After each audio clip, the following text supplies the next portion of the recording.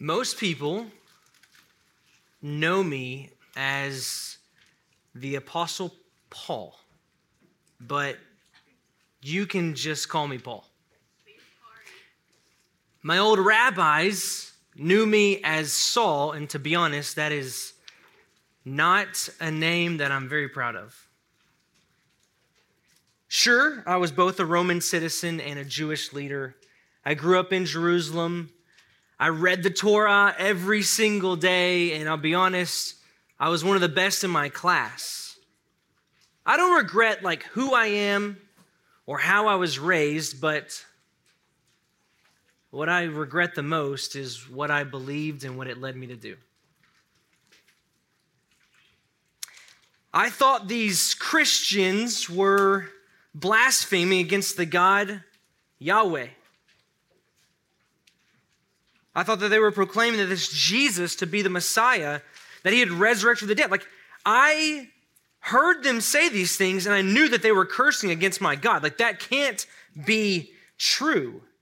You have to understand, as a good Jewish leader, I couldn't just stand by and let this go by. You'll get that, right?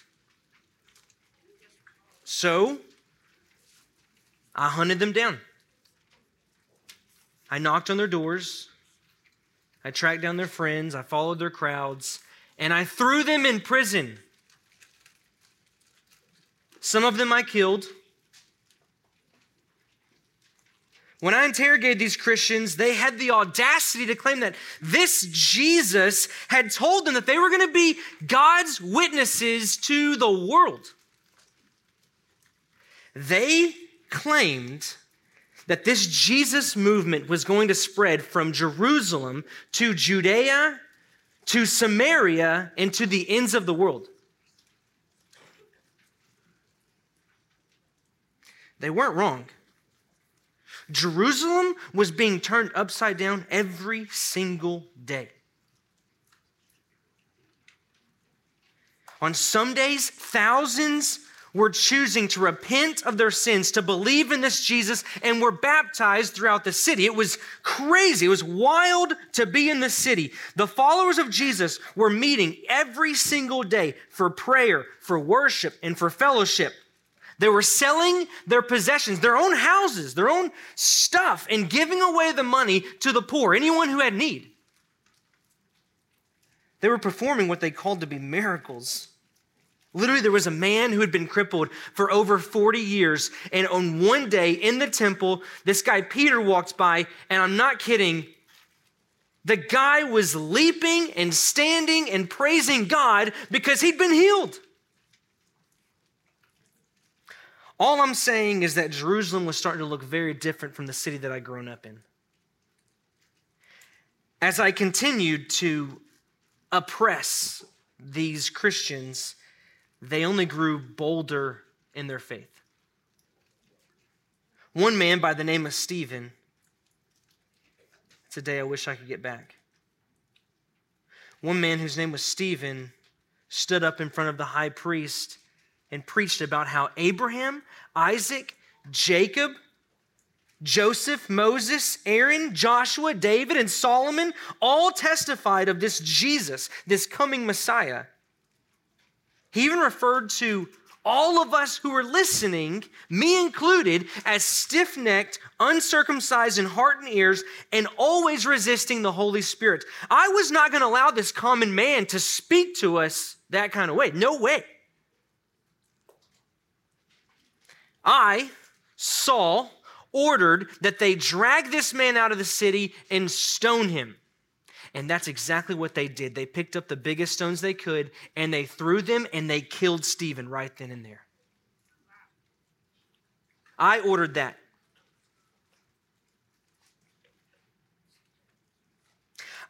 I thought I was putting an end to Stephen's life, but even more so, I thought I was putting an end to this whole Jesus thing.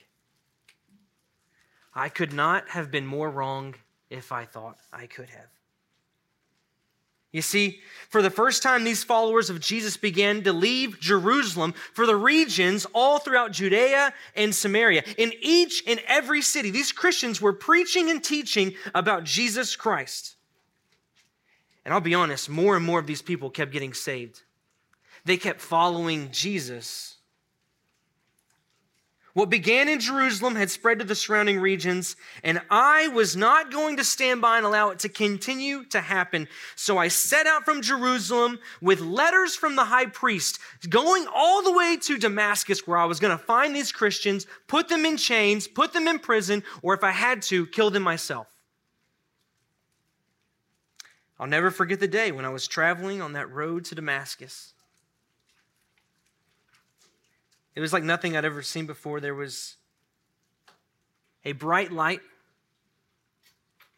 shined so bright that I couldn't see a thing. I did what any one of you would have done. I fell on my face, terrified about what was going to come next. I had no idea. As I'm on the ground, I can't see a thing. I hear a voice speak out, and it says, or should I say he says, Saul, Saul, why are you persecuting me? I responded, who are you, Lord? And the voice responded, I am Jesus, whom you are persecuting. Rise up and go into the city where you will find out what you are to do. I was shocked, I was confused, and to be honest, I was desperate. My friends that were with me helped me get my standing again, rise back up to my feet. The only problem was I still could not see. I was blind. And for the next 3 days, I couldn't see. These guys were leading me all the way to the city. Eventually, we get to Damascus. I find a stranger's home, and the first thing I do is I get down on my face and I start praying to God Almighty because I am in desperate need for His help. Isn't that crazy? The guy who was murdering and killing Christians is now all of a sudden in need of the help of a Christian. And that's exactly who walks in the door, a man named Ananias. Ananias had to be terrified to see me that day. He'd known what I've done. He knew about the people I'd thrown in prison. He probably had friends that he knew that I had killed or thrown inside of a prison cell that same year. But he reached down to help me out. Ananias told me that Jesus had told him, go see Saul, for he, Saul, is going to be a chosen instrument for me to carry the name of Jesus to the Gentiles, to the kings of the earth, and to the people of Israel. Me? Saul? Going to take this news of Jesus to the Gentiles, to the kings of the earth, and to the people of Israel? I'm a chosen instrument from God? I'm going to be honest with you. I had no idea what God was going to do with the rest of my life. I do not know what that was going to look like. I had no idea. But what I did know is this, is that very day, I trusted in Jesus as my Lord and Savior. I regained my sight to see again. I was filled with the Holy Spirit, and I was baptized that very day in the name of the Father, the Son, and the Holy Spirit. And my life has never been the same. 3 days later, I was already in the Jewish synagogue, and I was preaching boldly the name of Jesus. I was fired up. I couldn't help but talk about what I'd seen and heard, man. Like I had experienced Jesus, and I had to tell people about it. For the first time, everything I'd learned in the scriptures made sense when I learned about who Jesus really was. People could not believe it. I'm sure they were murmuring, is that Saul? The guy who is killing Christians is now standing up proclaiming Jesus Christ? From that point on, I no longer went by the name of Saul, but I went by a new name. People call me Paul, the apostle of Jesus Christ. I'd spent a few years learning from both the scriptures and the disciples. One of them, his name was Barnabas. Barnabas is a dear friend of mine, and he taught me and discipled me and mentored me in the faith. Then the unthinkable happened. The church in Antioch sent Barnabas and I on our very first missionary journey. Have you ever been outside of your own nation? You ever been outside of your nation before? It's pretty crazy. I traveled all over. My first missionary journey, we went all across Asia Minor, sharing the gospel with anyone who would let us. We preached loud and clear. We did not hold back. We were bold, and most of all, we were full of joy and full of the Holy Spirit. It was a good time to be a follower of Jesus. We were loving it. Many in each and every city believed in this Jesus and the gospel and the truth that we were proclaiming in every single city. It was so cool. For most of them, can I be honest with you? For the most of them, I would stand up in front of crowds like you today, and I would tell them the gospel, and I'm serious, many of them, for the very first time, this was their first time to ever hear who Jesus was, what he had done, and that there was real hope in this world. You should have seen the joy on their faces when they heard the good news of the gospel. There were thousands who were believing in every single city. They were being changed by the good news of Jesus. But I'm going to be honest, there were still few that were just like me back in my old ways who resented the good news of the gospel. What they did was they pushed us out of the city and ordered us never to return. In other cities, the Jews from Antioch had traveled all the way to the city of Iconium, where they stirred up a crowd to persecute me for preaching Jesus. They were so mad, they visited the city that I was in to punish me, to push me out for preaching the gospel. Just like the day when Stephen was stoned, they picked up their very own stones and they threw them at me. After they had stoned me over and over again, they assumed that I was dead. They took my body and they dragged me outside of the city and left me for the birds.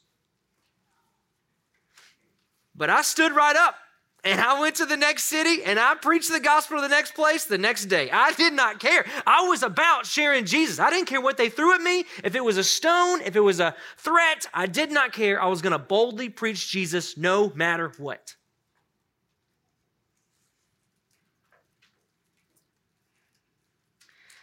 Our first missionary journey ended with us returning to our hometown of Jerusalem. The city was alive. It was so fun. And it was so good to see my friends and old family. It was also great to share about what God was doing among all the Gentiles, the different nations around. Despite the great news, though, there was a disagreement between me and the Messianic Jews in Jerusalem. You see, the Jews there, although they were Christians, listen, don't miss this. This is huge, man. The Jews there, although they were Christians, they thought that these Gentiles, these non-Jewish Christians, they thought that because they weren't necessarily Jewish, that in order for them to really be Christians, they had to do all the things that the Jews were doing. They had to, keep the Sabbath. They had to be circumcised. They had to follow the law entirely. They couldn't eat any pork. They had to do all the things we see in the Old Testament. If they did not do those things, they said their faith wasn't real. And what I argued was that salvation through Jesus is not by works of man, but it's by faith in Jesus Christ and by repenting of our sins. That's the only way to be saved. There's not by me doing something. What they were arguing for was entirely unbiblical. And after much debate and after searching through the scriptures, we finally came to an agreement that salvation is not by being a Jew, acting like a Jew, living like a Jew, but it's simply by this, placing your faith in Jesus Christ alone. This was huge for the church because it would change the entire strategy that the early church would have for sending people all over the world to share the good news of the gospel. This is why, right after this moment, I took my second missionary journey. We went to Asia Minor and to Greece this time. I took with me Silas, and we picked up Timothy along the way. We traveled all over, going from city to city, sharing the gospel of Jesus Christ. We went to Derbe, to Lystra, to Phrygia, to Galatia, to Macedonia, and more. In Philippi, we planted a church. There was this amazing lady. Her name was Lydia. She was incredible. And we also use the church plant to be led by also a guy who used to be a jailer. It's really a funny story here because Paul and Silas and I were walking through the marketplace one day, preaching the gospel, performing miracles, and they were in an uproar because we were doing this. They took us into the marketplace, they stripped off our clothes, they beat us with rods, and they threw us into prison, thinking that's going to shut them up. But I'm going to be honest, at midnight, we were still in our jail cell, handcuffed, not able to go anywhere else. We were singing hymns to God and praying to the Lord Jesus Christ. And in the middle of that, God did a miracle. In the middle of the jail cell, God did a miracle. He sent an earthquake to that part of the town that shook that county jail like they've never experienced before. It broke every chain, it broke open every door, and we were finally free. The jailer was so amazed at this that he smuggled us out in the middle of the night. We went to his house where he sat us down. He took his bandages and he bandaged up our wounds, and we had the chance to share the gospel because the jailer looked us up and down and said, "What must I do to be saved?" He couldn't believe what had happened. That jailer took us to his home. We shared the gospel.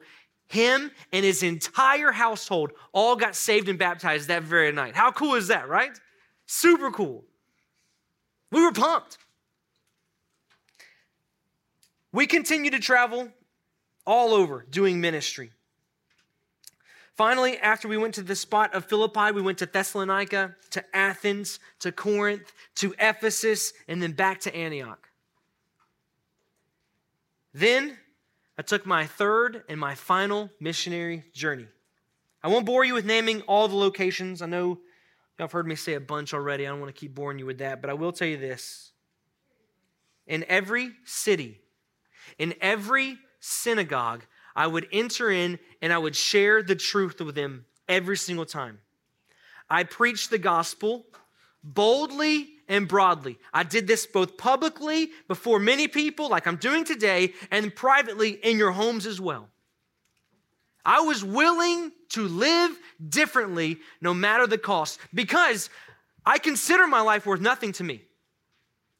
I really do. I consider my life worth nothing to me if only I may finish the race and complete the task that the Lord Jesus gave me, the task of testifying to be a witness of the gospel of God's grace. That's what I'm all about. I remember after talking with those there in Miletus, the city of Miletus, some of the church leaders, I remember being with them side by side, telling them this and encouraging them. And I remember I was about to leave and never see them probably ever again until I get to the other side of eternity. I put my arm around them and gave them a big hug, didn't want to let go. I put my head on their shoulder, was weeping and crying, knowing that these people that I love so dearly and done ministry with, I will never see them again because there are more people I need to go to take the gospel to. So I got on a ship and I left once again from Miletus all the way down to Jerusalem, my hometown, once again. People told me, don't go to Jerusalem. If you go to Jerusalem, they're going to throw you in prison. They're going to hurt you. They're going to persecute you if you go to Jerusalem. But what they didn't understand is when I was praying and seeking the Lord, the Holy Spirit told me I have to go to Jerusalem. What am I supposed to do? Obey man or obey God? I'm going to do what the Lord calls me to do. I've trusted him up to this point, right? Why can't I trust him with my life going to Jerusalem as well? So that's what I did. I went into Jerusalem during the day of Pentecost. I walked into the synagogue, and guess what? First day I walked into Jerusalem, I started preaching the gospel.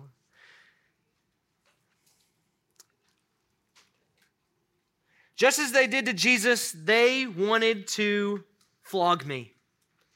They were so mad at me for preaching in the synagogue this message about Jesus that they wanted to flog me. If you don't know what flog means, it's where they take you, they take off your shirt on the back, and they take a whip. And that whip, at the end of it, has all these sharp objects like glass, sharp rocks, thorns, and they take it and they whip it across the back of an individual, hoping that when they pull it off, it will take off pieces of your back as well. It was a gruesome thing. and they were ready. They had me in cuffs. They had me, the people were in spot to make this happen. And that's exactly when the Lord is so good. I'm telling you, he works things out in such a good way. The Lord, fortunately, revealed to them that I am a Roman citizen. I told you that at the beginning. I'm a Roman citizen. And under Roman law, you cannot flog a Roman citizen without first being given a fair trial. So, because of that, the Sanhedrin, which was the political party in Jerusalem, they took me and they handed me over to Governor Felix.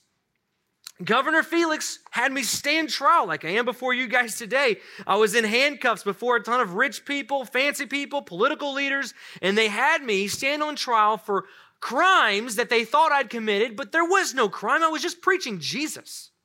It's not a crime to put my hope in Jesus.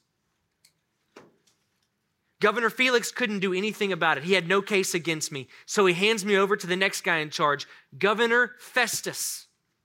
I went to Governor Festus, and Governor Festus has me stand trial, and he thinks that I'm out of my mind, but he doesn't have a case against me. So he has no other choice. He takes me before King Agrippa. And King Agrippa is a big deal. But after looking at me up and down and hearing my story, King Agrippa could not have a charge stick against me. I sure had hoped that each one of these leaders would have opened their heart, opened their ears to receive the good news of the gospel and be saved. Man, I wish so bad that Governor Festus, Governor Felix, King Agrippa would have surrendered their hearts to Jesus. I don't know where they're at today, but I know this. No matter the cost, I'm going to preach the gospel boldly. Anyone and everyone who will allow me to, I'm going to share Jesus. The Roman government would not simply allow me to go free, both because their laws and because they were nervous for my safety, so they did what only they could do.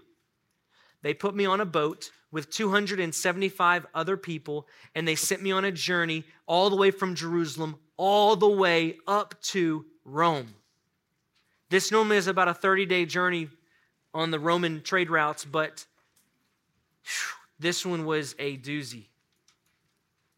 We were in the middle of a very dangerous storm that almost took our life. We were shipwrecked on an island. We met a tribal group there. I was bit by a viper that should have killed me, but the Lord protected me. And guess what? All 276 of us made it to Rome because God was with us. And I'll be honest, every one of those people in that boat knew that my Jesus was the real deal. So, here I am today. You're standing right outside of my house because I'm under house arrest until I await my trial before Caesar. I, every single day, get to do exactly this. People show up at my house. Crowds show up. And I get to preach Jesus boldly without any hindrance. I am living it up as a Christian. And you might think that being stuck in a jail cell in my own home has prevented me from able to do what God's called me to do. But guess what? I have some good news for you guys. I get to not just preach the gospel every day boldly and proudly, but I've also had taken advantage of that time to write to the other Christians all around the world.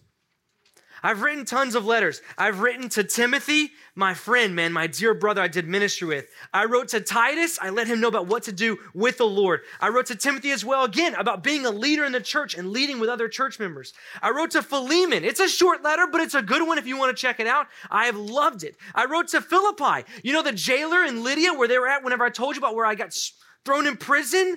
I write to them. I'm still writing letters to Colossae, to Ephesus, and the list goes on. The Lord has been so good to me in this season of getting to write and to encourage the future church that raised up.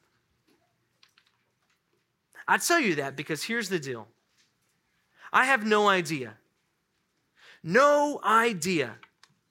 what my life looks like in the days ahead or how many more days I have left on this earth. But I tell each and every one of you, please imitate me. as I imitate Christ? Will you live on mission?